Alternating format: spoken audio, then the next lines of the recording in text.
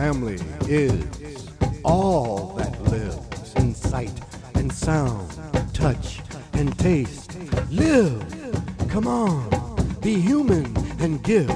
Give!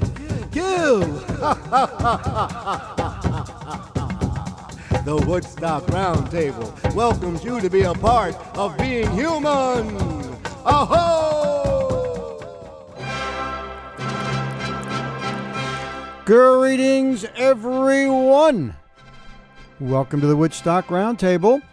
Doug Runther, your host, looking forward to 2 hours of improvisational conversation.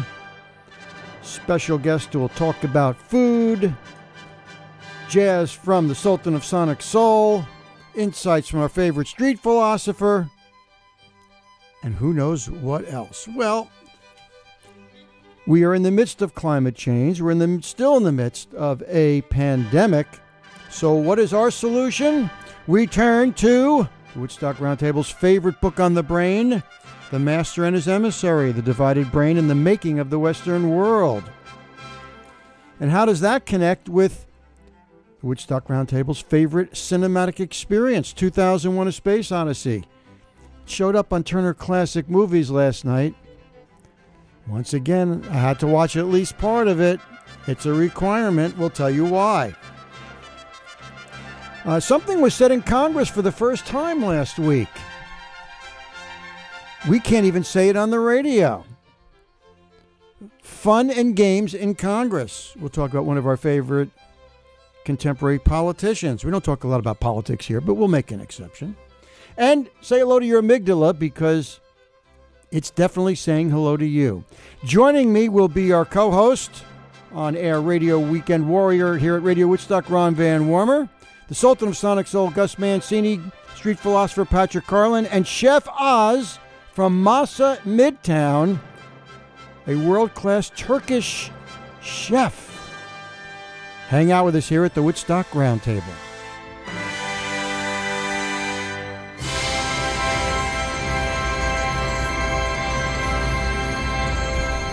Open the pod bay doors, Hal. And that's the job of Ron Van Warmer, who lost his brain today. Yeah, I did. I lost my brain. I misplaced my phone, which is my brain. It has everything. It's got my phone numbers, my dates, my calendar. Oh, it's got a lot more than that, my friend.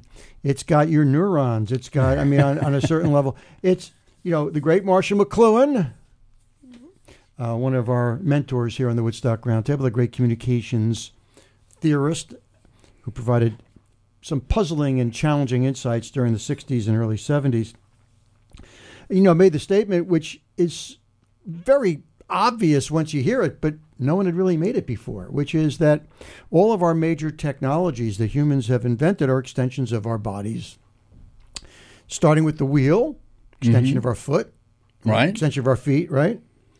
And then clothes are extension of our skin. Microscope and telescope, as well as the book, the printing extensions of our eyes. Mm-hmm. Records, radio, extension of our ears. Interestingly, he pointed out, this is where it got a little puzzling, that electronic technology, starting with the telegraph, working right up through the TV, which was the highest level technology during McLuhan's age, are extensions of our nervous system. Oh. We'll get to that in a second. But then he anticipated the personal computer revolution. He died, I believe, in the mid to late 70s, maybe 1980. But he saw that coming, and he pointed out that this would be the extension of our brains. Yeah. Not in just some theoretical academic way, but in real terms. Yeah. It has changed the way I think. Well, good. We all need to change the way we think constantly to deal with reality. Yeah. And as we've talked about, our educational system, based on a 19th century German model, which was good for assembly line factories, but not for the age of quantum leaps. Yeah. And climate change, a lousy phrase because it sounds too gentle. Climate change. It sounds like, oh, that's nice. Yeah. That's sweet. A little climate change. It's going to get warmer up here. How bad is that? Well, before we dive into our favorite book and our favorite movie, article in today's Sunday Times. It's kind of interesting. It's from the Brooklyn Botanical Gardens. Great resource. And among the insights there is the fact that the gentleman writing it from the Botanical Gardens realized recently that one of the people working there had forgotten to cover one of the fig trees in burlap. And usually that means the fig tree will die over the winter because of the freeze. But it didn't. Because it was the second warmest winter on record in New York City, which is not a blip on the screen, but a long-term trend of global warming. And so as a result, he pointed out, now you will see hemlocks and dogwoods in New York City. Those are southern trees. Yeah. We planted some annuals last year in our garden, and many of them are back. Wait, that's not supposed to happen. They became perennials on their own. They have, yeah.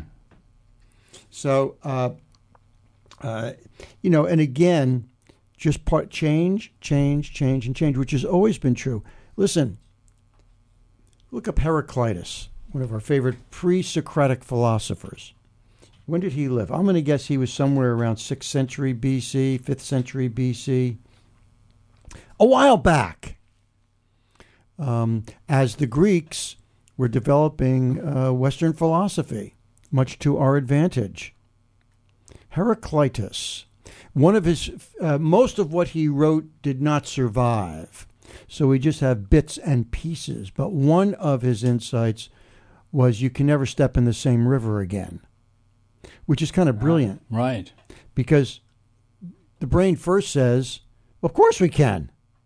I do it all the time. I can step in the same river again. But that misses the point of what he was saying. You're not stepping into the same river.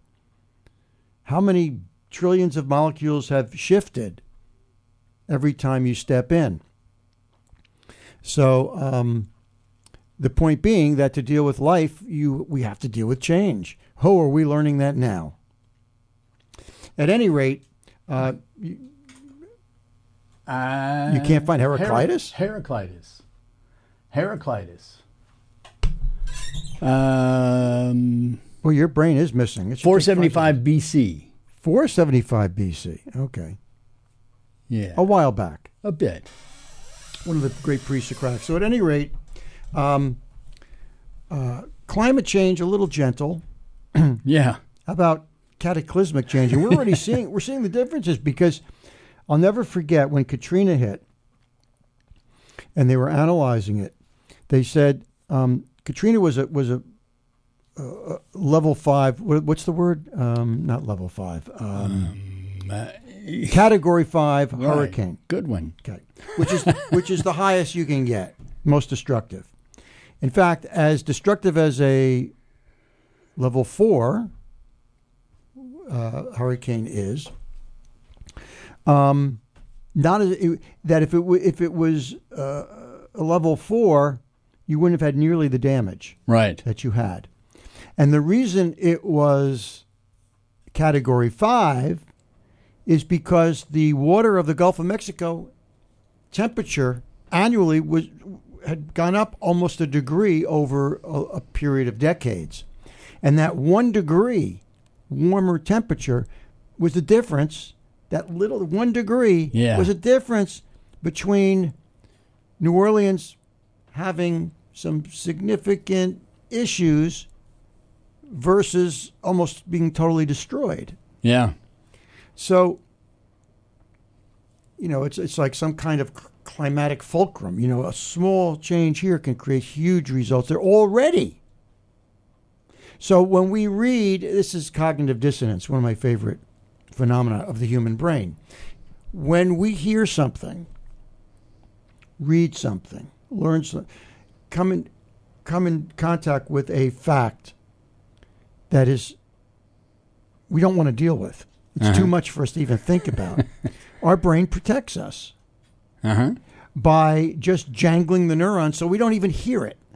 Right. We might hear the words, but we don't allow the meaning to actually work through our brain as a protection. It's called cognitive dissonance. Well, say hello to your amygdala, because the whole world is going through cognitive dissonance with this pandemic. The world has never shut down before. No.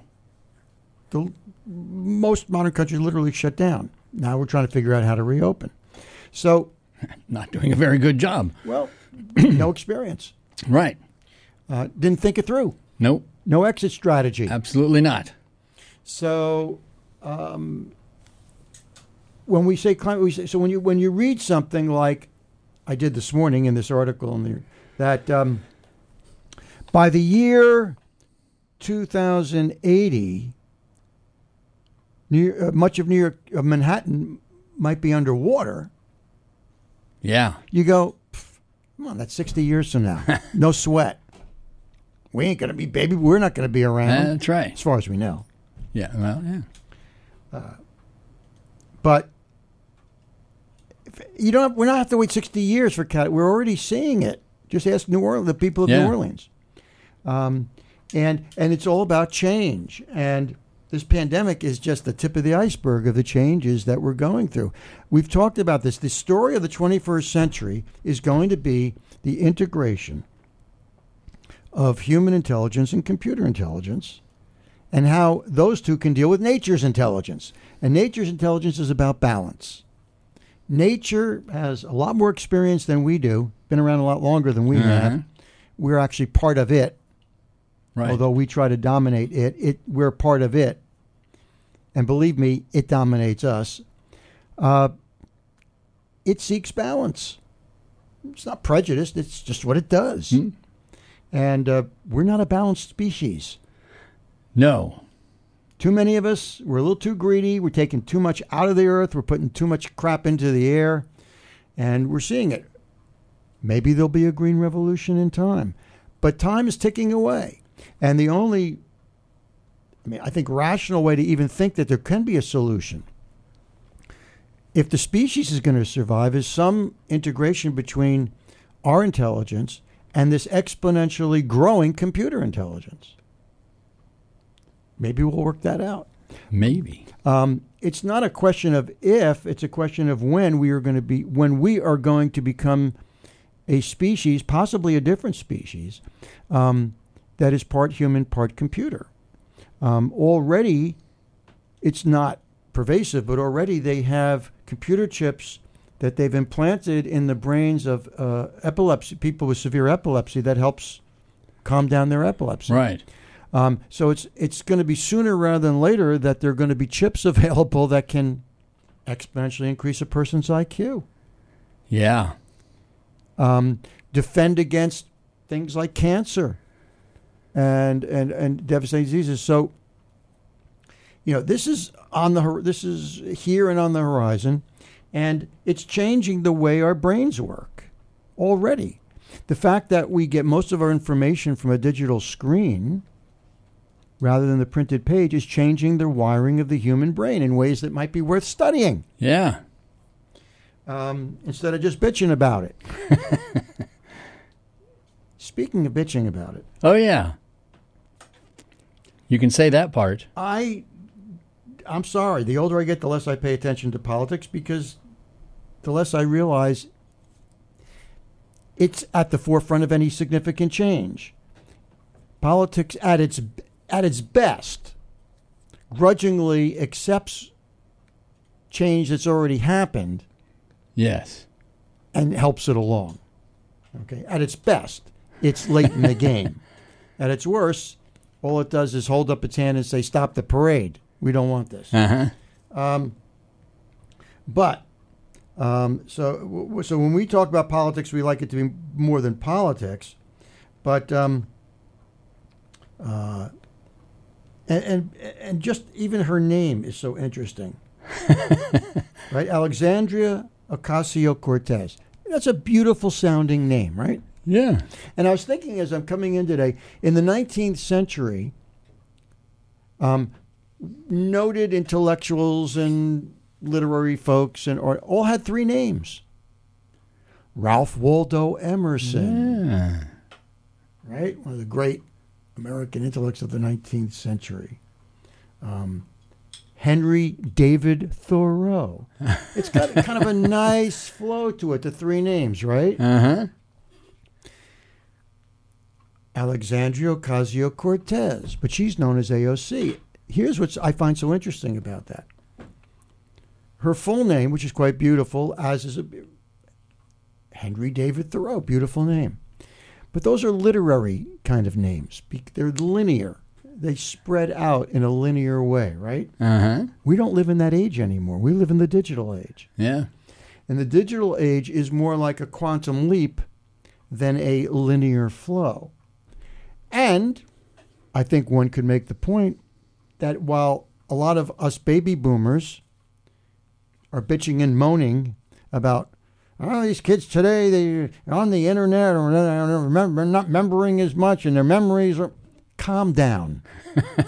Most of what we were told to remember was a bunch of BS anyway. And memorization is not the best way to learn. Using the integration of the two hemispheres of our brain are the best ways to learn. And they learn in different ways. The left hemisphere likes logic and sequence. Uh-huh. And that's the part that our educational system celebrates. But our right hemisphere, which is actually physiologically larger, and it's where information first enters our consciousness, doesn't understand the world that way. It understands the world in intuitive, creative leaps, in big pictures, rather than small details. Mm-hmm. We need both. But our culture, and Western culture in general, celebrates the left hemisphere, the logical, break things down into its parts, which has its place. But AOC is a digital name. Yeah. And we're now in the digital age. But anyway, what happened is become very well known. I think it's both important and hysterically funny at the same time. I don't think it was funny what this Yahoo, what's his name? This Yoho. Congressman, Yoho, I call him Yahoo, but anyway. Yahoo's good enough for me. What Representative Ted Yoho said on the steps of the Capitol to her was was horrific and very common, misogynist language and effing bitch. But you see, we live in the new digital age where you have to assume somebody's going to have a smartphone that's either recording the audio or or the video of everything that happens. You might want to assume that. Yeah, absolutely. And she is so cool. What is she? 24 years old? 28 years old or something? Yeah. She's a former bartender. She upset a politician who had everybody in his pocket. Yeah. I mean, she's a force to be reckoned with. She represents the only reason I have any hope whatsoever of politics. Yeah. And I'm not talking just about what her politics are. I'm talking about how she performs her politics. She is fearless. Yeah. And she's smart. She is. And that's a combination that the people who don't like her are scared you-know-what-less about and should be. Yeah. And she stood up in Congress and she said, I'm going to, because, I'm sure she thought about, okay, do I really want to use the words he used into the microphone I'm using as I'm speaking in Congress? And she said, yeah, I'm going to do it. And I'm glad she did. Yeah. It had an effect. And by the way, we've talked about this before. Back, our founding fathers who we revere properly, but we think we're somehow polite. Thomas Jefferson and John Adams hated each other's guts. Uh-huh. They were presidential combatants, and they called each other every foul name under the in public. This is nothing new. So let's grow up. But I love the way she handles it. And listen, we've been fooled before. We thought after Sandy Hook, there would finally be something done about gun violence. Right. There wasn't. Nope. But I'm really getting the sense that this time, 2020, the Black Lives Matter, I really, we have to wait to see, but I really have the instinct that the horrific killing of George Floyd back in March one of many that have been going on for hundreds of years. This time it's different. I hope so. And this time the misogynist language is different. You know, Trump got away with it. Yeah. He got away with it. He got elected president after a misogynist video clip of him came out. Yeah. So that was a little distressing. But you don't, for the most part, get away with it anymore. Yeah. You don't. And already, Congressman Yahoo here, I love this one, was forced off the board of directors of a Christian organization. Duh. Oh, well. What can I say? Well, excuse me. 10 years ago, that wouldn't have happened. No, you're right. It would not have happened. But it probably wouldn't. He would have gotten away with it. Yeah. Yeah. And it might not even have been reported. Might not even been caught. I mean, LBJ said some of the most horrendous things ever, but it didn't get reported. Correct. So that's that. Now we're back into McLuhan territory. That's the technology. Mm-hmm. But technology is an extension of and especially all this is an extension of our brains, which are now out on the internet every day. Yeah. Those computers are taking all of our thoughts and feelings, and how does it do that? By following what we're doing on the web, because we're using search engines that remember what we do. We want them to remember what we do. They help us, But at any rate, I just get the sense, and we've been wrong before, that while prejudice is not going to suddenly end, I think the days of the good old boys networks where you could get away with misogynist actions, which I think are much more important than the language, and ethnic slurs and racist behavior, a lot tougher to get away with it now. There has been some actually improved. There actually has been some shifts to the better. There have been in our culture for the most part. I mean, there's still pockets of misogyny and racism, and it's tougher to get away with it. But it is tougher to get away with. Yes, you're right. It's a good thing. So yeah, with our brains, I say under siege. Our brains have always been under siege because we're not taught how to deal with change. Heraclitus gave us a tip, in 454 BC or whatever. You cannot step in the same river twice. So I thought when we come back from I can't believe we've already wasted 25 minutes of good radio time. But when we come back from our first break, we'll dive back into our favorite book on the brain. All right. The Divided Brain and the Making of the Western World. Connect that with 2001: A Space Odyssey, which was on Turner Classic Movies last night. I caught a clip of it. I knew I wasn't going to be able to stay up for the whole thing. I've seen it only about 40 times. Uh-huh. But I really watched carefully the first 15 minutes because that was the part I usually didn't pay attention to. Oh. Okay, I get it. The apes, the monolith, and the bone's going to go in the air, and then we can start the story. So we'll talk a little bit about that and how it connects with the right hemisphere of the brain. And who knows what else, because we always leave room for surprises here at the Woodstock Roundtable. Well, that'll be the day when you say goodbye. Yes, that'll be the day when you make me cry. You say you're gonna leave. You know it's a lie, 'cause that'll be the day when I die. Well, you give me all your loving and your hurt loving, all your hugs and kisses and your... So could you explain something to me? How come he sounds as good now as he did? How can he sound that good now, Buddy Holly? It's pretty That was amazing, recorded in isn't the it? late 50s. I know. It should sound tinny and thin. It should sound, oldies. Yeah. Why does... Play that. Bring it. You know it's a lie, 'cause that'll be the day when I die. Fabulous guitar work. That's Buddy's guitar work. They got it right. And what was the technology they were using? I think the drummer was just tapping on a cigar box or something. He was recording into a mic that today would be laughed at. Mm-hmm. And listen to this. I know. How is that happening? Well, that'll be the day. Now, as my brain kicks in, it may have been digitally remastered That's possible. to clean out some of the stuff. I get it, but you can't alter the tenor of his voice, the what's the word I'm looking for of his voice? The temperature of his voice, the feeling of his voice. Yeah. That's you can't change. And you can hear it as though it was today. When you say goodbye, yes, that'll be the day.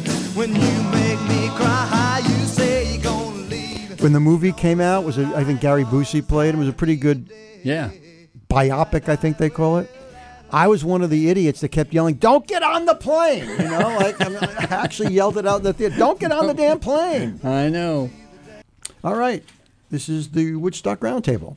It is indeed. I'm Doug Grunther, and you're Ron Van Wormer. I am. And we're improvising here with a little thing. Let's get back to You're Losing Your Brain this morning, because I told the story months ago, which I'll repeat, about I cannot remember swearing at myself as loudly and vilely as I did back in March in Florida when I couldn't find my cell phone on a golf course and thought it dropped out of my bag, and I'm going nuts. I can't even call my friends where I'm staying to tell them I'm going to be late.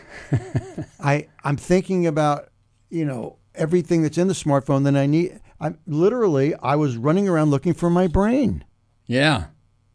Of course, it was in my golf bag all the time. Of course. But I had the sound down because I didn't want to be disturbed while playing golf. And so one of the things I did in my panic was I went to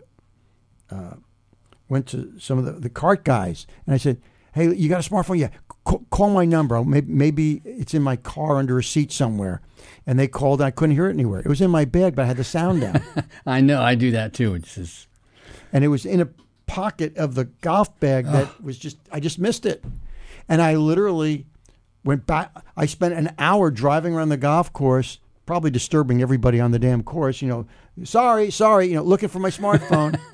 Trying to find my brain. It's horrific. It is. It happened to you this morning. You feel naked. Suddenly it's like, oh my God. I think, it's a lot worse than feeling naked. It's literally feeling you can't function. It's tragic, really. It's possible to function when you're naked. No, that's true. But it's almost impossible to function. Don't get me wrong. There's a lot of dysfunction when people are naked. I'm not saying there isn't, but you can't function without your smartphone. That's true. It's crazy. How did we ever get along? I don't know. Obviously, we didn't. Oh, apparently not, huh? Obviously, we didn't get along. I remember a couple of years ago losing my phone, and I was in a building, and I turned a corner, and there was some elevators and a payphone. A relic. I had no change. Well, where was your phone all the time? Today? Yeah. It was under the seat of my car. Ah. Yeah. You can't call someone and say, "Could you call the number so I can hear it?" I know. Yeah. Well, good for you for finding it, because what happened is I expect a call from Ron at 6 a.m. in case it hasn't happened, but in case I don't wake up, right? You wake me up. Yes. And we spend at least... And that didn't happen. we spend at least 20 seconds reviewing what we're going to do on the show. Exactly. And when I didn't hear from you by 6:05, I get a little concerned. So I called you, got your voicemail. I figured you were, probably something like this had happened. A little concerned, because who knows? Yeah, I know. But finally heard from you about 6:20.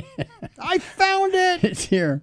Oh, my God. It's frightening. Oh, it is. You get this pit in your stomach, this feeling. So how come it's the 21st century, right? And we've got these amazing smartphones, which we know has more computer power exponentially than all the computers in Houston that landed the first men on the moon. That was like an Apple computer size, the size of an Apple original, Apple II. But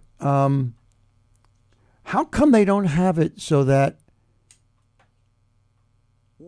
something that if it hasn't been touched in a while, it goes off? There has to be some way of solving this problem of you can't find your smartphone. You're not, because if you were near a public venue, you go to somebody and say, could you call the number and maybe I'll hear it. There's got to be something they can They've do. got these apps that find your phone, but you need a phone to find the phone. I mean, they got to come up with that one. At any rate, let's get into our brains. Okay. Oh, yeah. So it was only since like the late 60s that we realized that we have two hemispheres in our brain that speak very different languages. Uh-huh. We were never taught this in school. So I'll get up on my soapbox again. Is how come it's not reading, writing, arithmetic, and how our brains work? How can that not be a major continual part of our education from grade school right through junior high school, and college? How our brains work. Yeah. It's pretty well ignored. How can that not be required? Nobody wants to think about it? Too complicated? Well, the educational system isn't set up. This is not a political statement. This is a factual statement. Our educational system is not set up to encourage us to be free-thinking individuals. Right. Our educational system is set up to have us follow certain rules that the culture says are the ones we ought to follow. Yeah. And some of those rules make sense and some of them make no damn sense. But we're not taught to be independent thinkers. Oh, no. So that's why we're not taught about our brains. Society doesn't want independent thinkers. They want workers. Well, workers and owners. Yeah. You can be an owner, but then you got to control your workers. Right. So we're still an assembly line mentality, which is the anatomical way the left hemisphere of our brain thinks. It can break something down into its parts, understand how those parts work. It can use logic, but it must have a certain sequence. And here's the limitation of the left hemisphere of our brain, which is the one we focus on in our educational and cultural systems. The left hemisphere of the brain is incapable of dealing with uncertainty. The left hemisphere of our brain is incapable of not being territorial, which is the cause of all wars. Right. And we can't criticize it. It's not wired to do it differently. Our right hemisphere is wired that way. But as our favorite author on the brain, Ian McGilchrist, points out in The Master and His Emissary, the right hemisphere is wired to hand off information. It gets the information first. It hands it off to the left hemisphere. It's wired to do that. The left hemisphere doesn't give it back because it's territorial. Uh-huh. So we can call ourselves the CEO, the teacher, the Zen master of our brain. We have to understand that and consciously direct the left hemisphere to get the information back to the right hemisphere. Uh-huh. And you have to be taught how to do that. Or you can teach yourself by reading this book. But here's a little bit. Here's from page 210 of. And by the way, here's why we love Ian McGilchrist. Not only did he write this brilliant book, but it's not an accident that he was the guy that wrote it. Because here is a guy who not only is a brilliant neurologist, he's a PhD in literature. Ah. So that requires the right hemisphere to be able to do both of those things. And anyway, here's what he writes. He's got Christ in his name. Hey. It doesn't hurt. Good. A lot of pressure. Yeah. He says, my thesis is that the hemispheres have complementary but conflicting tasks to fulfill and need to maintain a high degree of mutual ignorance. Now, anatomically, as he points out, the corpus callosum is the structure that divides the two hemispheres of our brain. It's cartilage. But our wiring, and we have billions of neurons and trillions of synaptic connections, the wiring crosses through. Right. But the left hemisphere will not share the information back unless we direct it to. He says, the corpus callosum and other subcortical structures communicate between the hemispheres, have complementary but conflicting roles. They need to share information, but at the same time keep their worlds where that information is handled separate. At the beginning of the book, I referred to neurological evidence that the corpus callosum is largely inhibitory in function. That sounds competitive, but it might also be cooperative because cooperation requires difference, not more of the same. In other words, it's almost like a Zen koan. Nature evolved us for some reason to have two hemispheres, which at our best work together, but we have to train our brains to do that because they also have to be separated because they don't understand each other. They see the world with different lenses, and they communicate to us in in a different form of language. I wonder if we could evolve into a species that doesn't have that separation. Well, computers, it's not a perfect analogy, but it's damn close. Computer intelligence is primarily left hemisphere. Right, yes. Computers, and again, please don't tell us what computers can't do, because every time they say they can't do something, within 5 years it does it. But that said, computers are set up, they work under algorithms, a set of rules.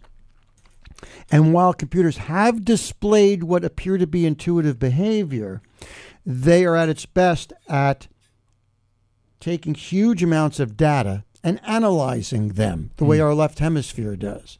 Computers are much less talented, if you will, at creating art, poetry. Right. It can do it. It's going to get better at it.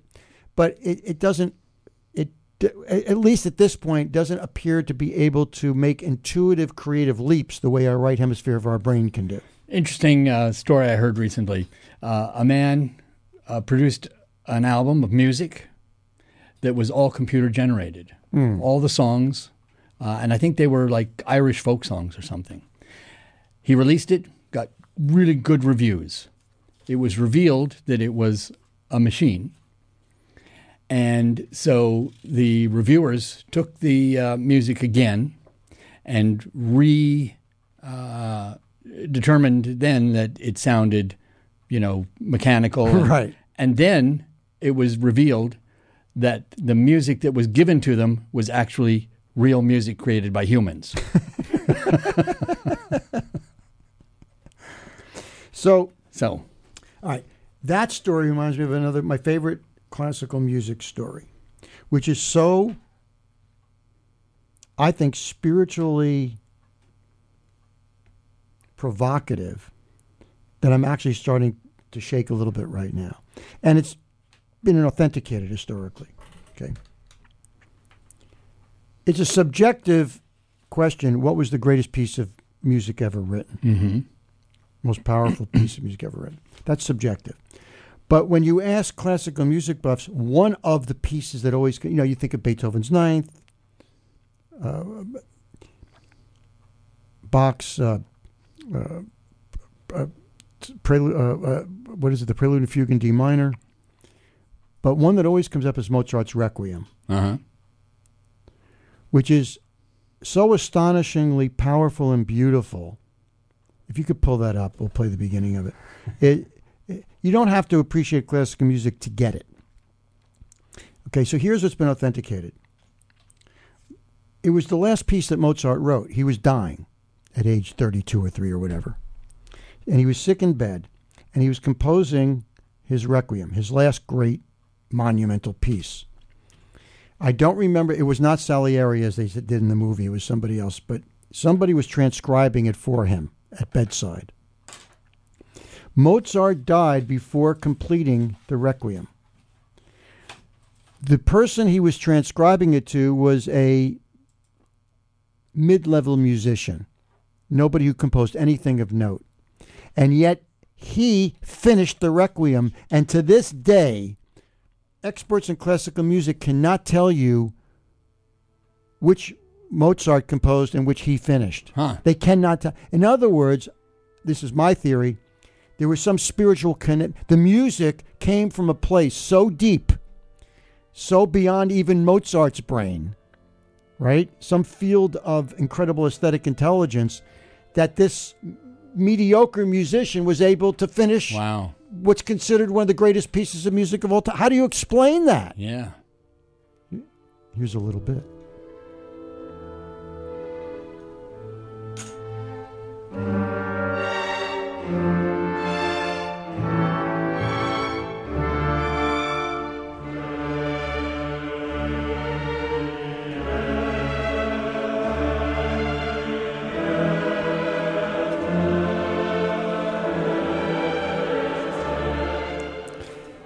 Kubrick could have used that instead of the 2001 theme, which is a tone poem by Richard Strauss, also Sprach Zarathustra. But he chose that for the name, also, for that whole other reason.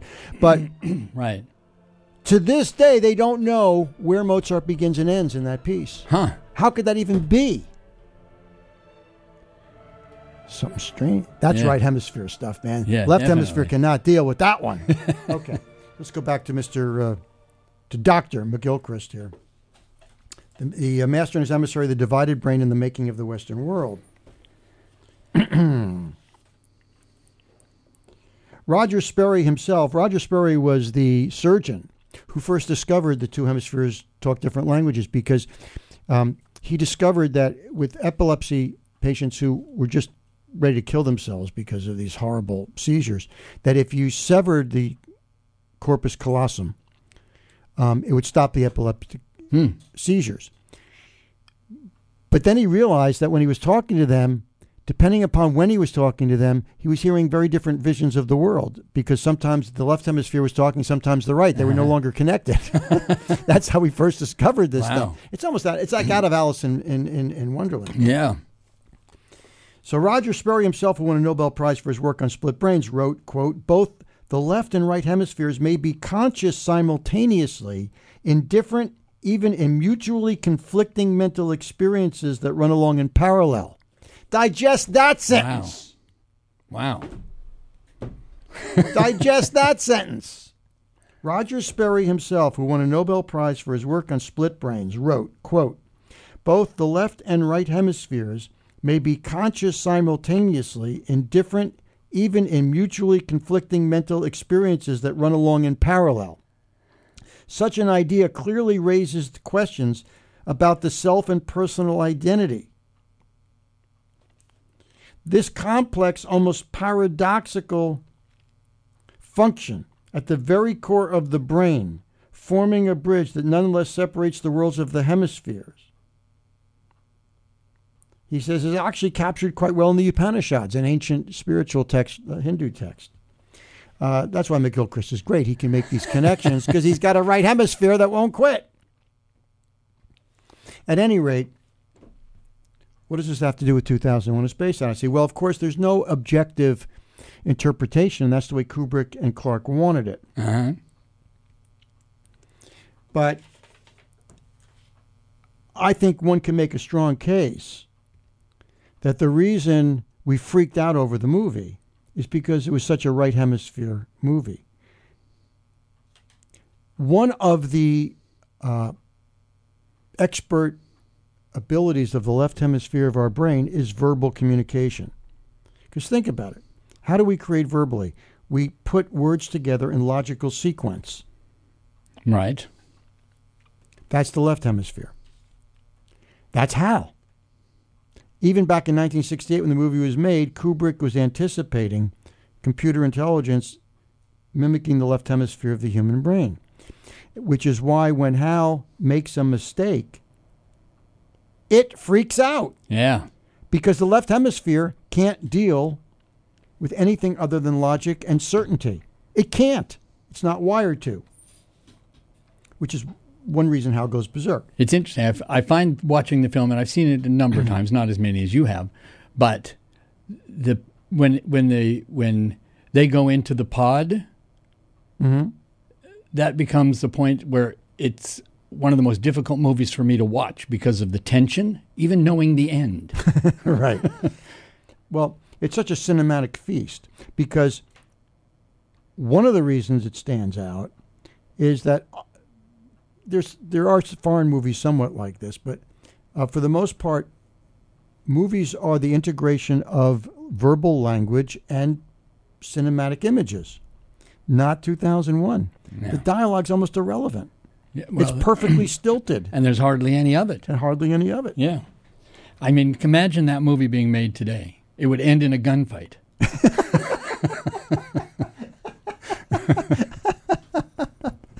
But that's very good. But one way of looking at that amazing transition is that when who's the other guy? Poole's the one who Hal kills. not Berman. What's his name? Oh, you've seen the movie more than I have. Senior moment. When the astronaut goes is able to get back into the spaceship, Hal tried to lock him out, and literally gets into Hal's brain and starts disassembling his brain. It's a really interesting scene. You feel for Hal. Uh-huh. You feel for him, even though at that point he's a psychotic murderer. See, to me, that's symbolic of the. Let's not use destruction. That's a symbolic of a shift that's about to happen from the left hemisphere of the brain, the computer part of our brain, to the only part of our brain that could not commit suicide after going through that psychedelic transhuman portal into that strange ending sequence, which ends with a transformation into a child. Yeah. The left brain can't even. The brain would probably shut down if the left hemisphere was forced to try to deal with what was happening there. It can't. Yeah. So I see that what Hal's it was a cool scene, and it was kind of an adventurous part. Oh, how's this astronaut going to survive? Well, he realizes the only way he's going to survive is to literally unwire, whatever the right verb is, Hal's brain. Right. Which is the left hemisphere of his own brain, symbolically. Just as when you lost your smartphone and I lost mine, we literally had lost our brains. Exactly. And went nuts. Yeah. So he didn't know what was going to happen. In fact, he only hears for the first time at that point what the mission was. Right. And everything from that point on becomes a right hemisphere transformation, which is what the movie's about. Uh-huh. So, one way to look at it. But interesting, the most famous jump cut in movie history, that's not debated, is when the ape, having discovered that a bone is also a tool. It's technology. It can be used to dig, and it can be used to kill off another tribe that's to have territorial control over the water. Right. The source of water. And in this kind of like primal scream, if you will, of this discovery, he hurls the bone in the air and it turns into a space shuttle. Right. Now, interestingly, that's not the way Arthur C. Clarke wrote it. Oh, really? Kubrick changed that. Oh. And he had a good reason. He had an interesting reason for doing it. The way that Arthur C. Clarke, the science fiction writer who worked with Kubrick on the script, wrote it, and then it appeared in the novel 2001. It's interesting. Usually you have a novel turned into a movie. This was the reverse. Welcome to Kubrick's world. This was a movie script that was turned into a novel by Arthur C. Clarke. The bone there's not a quantum leap of hundreds of thousands of years from the discovery of the bone of technology to the discovery of space travel. It was an orbiting nuclear weapon. Oh. And when, I'm forgetting his name, when the astronaut transforms into the Star Child and is clearly traveling back to Earth at the end of the movie, in the novel, Clarke, the space shuttle was going to take apart the nuclear weapon, because on Earth humans were about to have a nuclear war between Russia and the United States, then the Soviet Union and the United States. Right. And so the transformation was to save humanity and dismantle the orbiting nuclear weapon. Right. I prefer Kubrick's ending because it's more mysterious and forces us to come up with our own explanation for what's going on. You might want to use your right hemisphere there. Yeah. But that's not but the reason he did it is because his previous movie, one of the all-time great movies, was a dark comedy about nuclear war, which was Dr. Strangelove. Yeah. And if you remember the love comedy that Dr. Strangelove, it ends with a nuclear bomb going off, which is going to set off a nuclear war. That's how it ends. And Kubrick said, if I take Clark's idea, which is brilliant, which is the bone, which was used to not only dig but to kill as a weapon, is now transformed into a nuclear weapon, it sort of says, what have we learned over the last 100,000 years, right? Yeah. But he realized people would see it as his like some egotistical homage to his previous movie, Dr. Strangelove. So that's one of the main reasons he took it out. Huh. I like his ending better, but just an interesting. It's more open. Yeah, much more open, much more right brain. See, the left brain can't stand openness. It can't stand multiple answers. It needs to have an answer. It needs certainty. Yeah. And that drive has brought us to a lot of great modern scientific technology.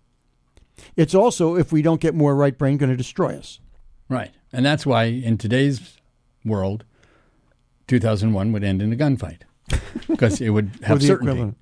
Equivalent. Well, but you could have said that back then because most movies back then ended in a gunfight. Well, that's true. And but I take your point.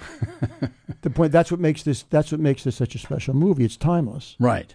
What it's dealing with is timeless on a very much level, even though it was very much of his age.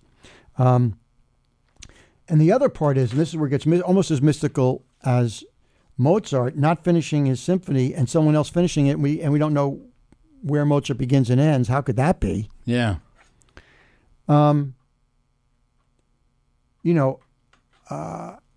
How he even got this movie made is amazing because it was so far over budget, number one. Number two, you could see those studio heads, right, who are bottom line thugs, right, going, wait a minute, let me get this right. You're like tens of millions of dollars over budget, and there's hardly any dialogue in the damn movie. Yeah. But he got it made. And we've had 50-plus years of huge technological improvements, right, in cinematography.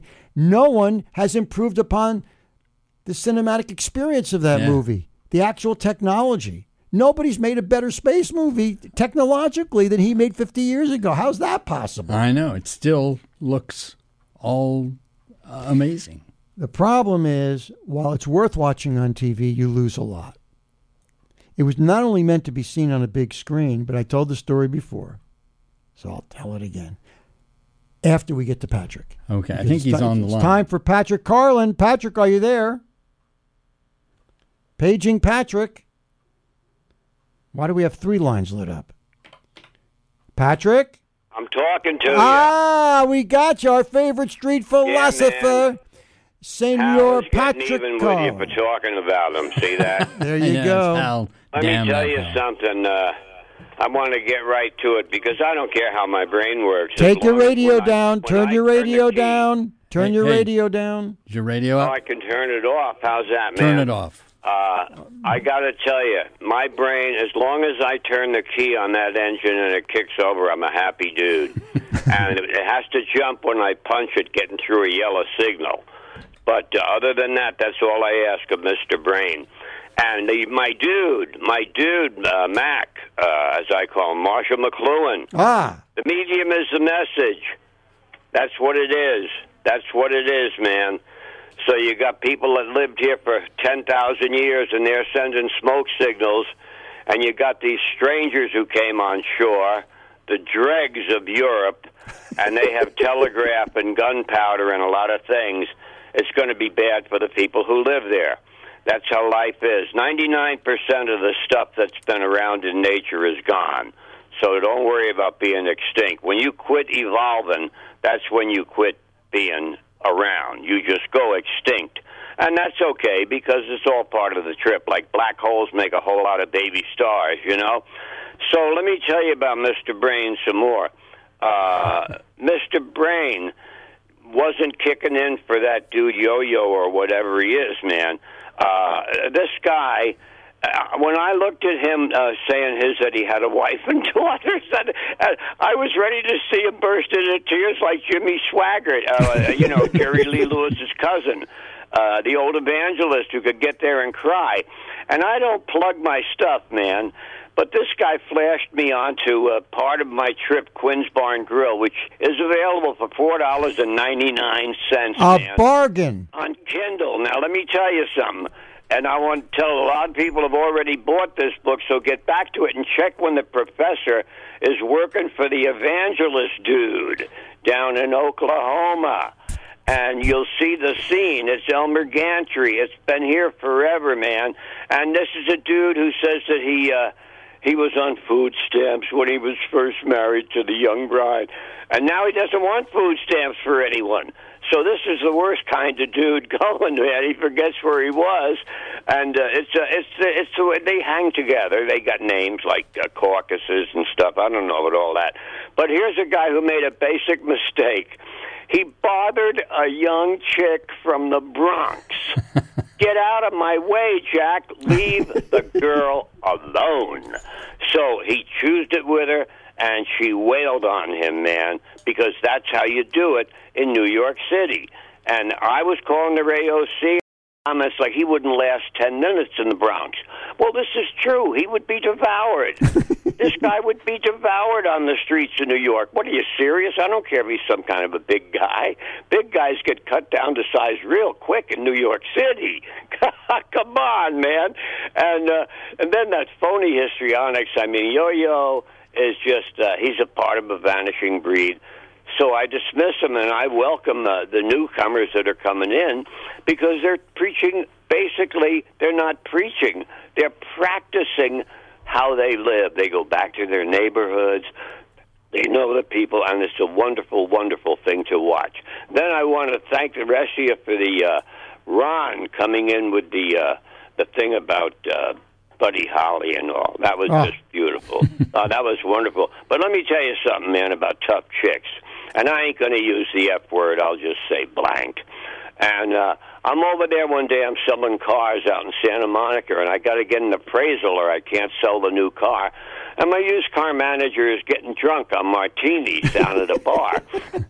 And at that bar, the girl who was our best lady when me and Marlene got married, Patsy O'Reilly, is working as a barmaid. And Patsy grew up in my neighborhood. And this guy, Al, that I'm going to get to come with me, is getting drunker. And he says, "Oh, just one more martini, and I'll go back with you, Pat." And I said, "Okay." And he looks back, and he sees Patsy there to take his order. And she got one of them little tags on that says Patsy. And he says, "Oh, Patsy, do you blank?" And she looks at him very calm and says, "No, as a matter of fact, I don't. But my brother does. Why don't you bring your mother and your sister around?" These are the kind of chicks from my neighborhood. I would love to see this guy get fresh with Maisie Flynn. She would take him apart, man. And these were good-looking chicks. These were good-looking chicks, but they were tough. They were gritty. And this guy choosed her off. Anyway, I just look at that stuff and laugh because they're all just playing roles to me. It's all just my movie. Like I told the shrink on my first visit, he said, "What's the most important thing in the universe?" And I said, "Me." And he said, "What do you mean?"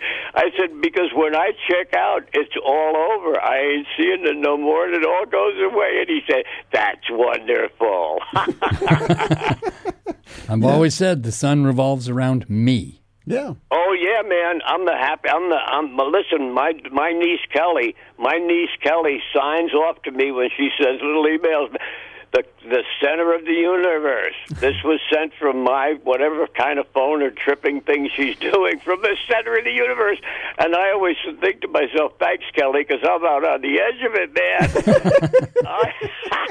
Yeah, and like some rock and roll guy said one time, I don't know who. I don't care who the quotes are as long as they're good. And the dude said, "If you ain't living on the edge, you're taking up too much room." That's great. Look that one up. I like that one. I love some of these things. And see if you can type that one in. Thing this morning.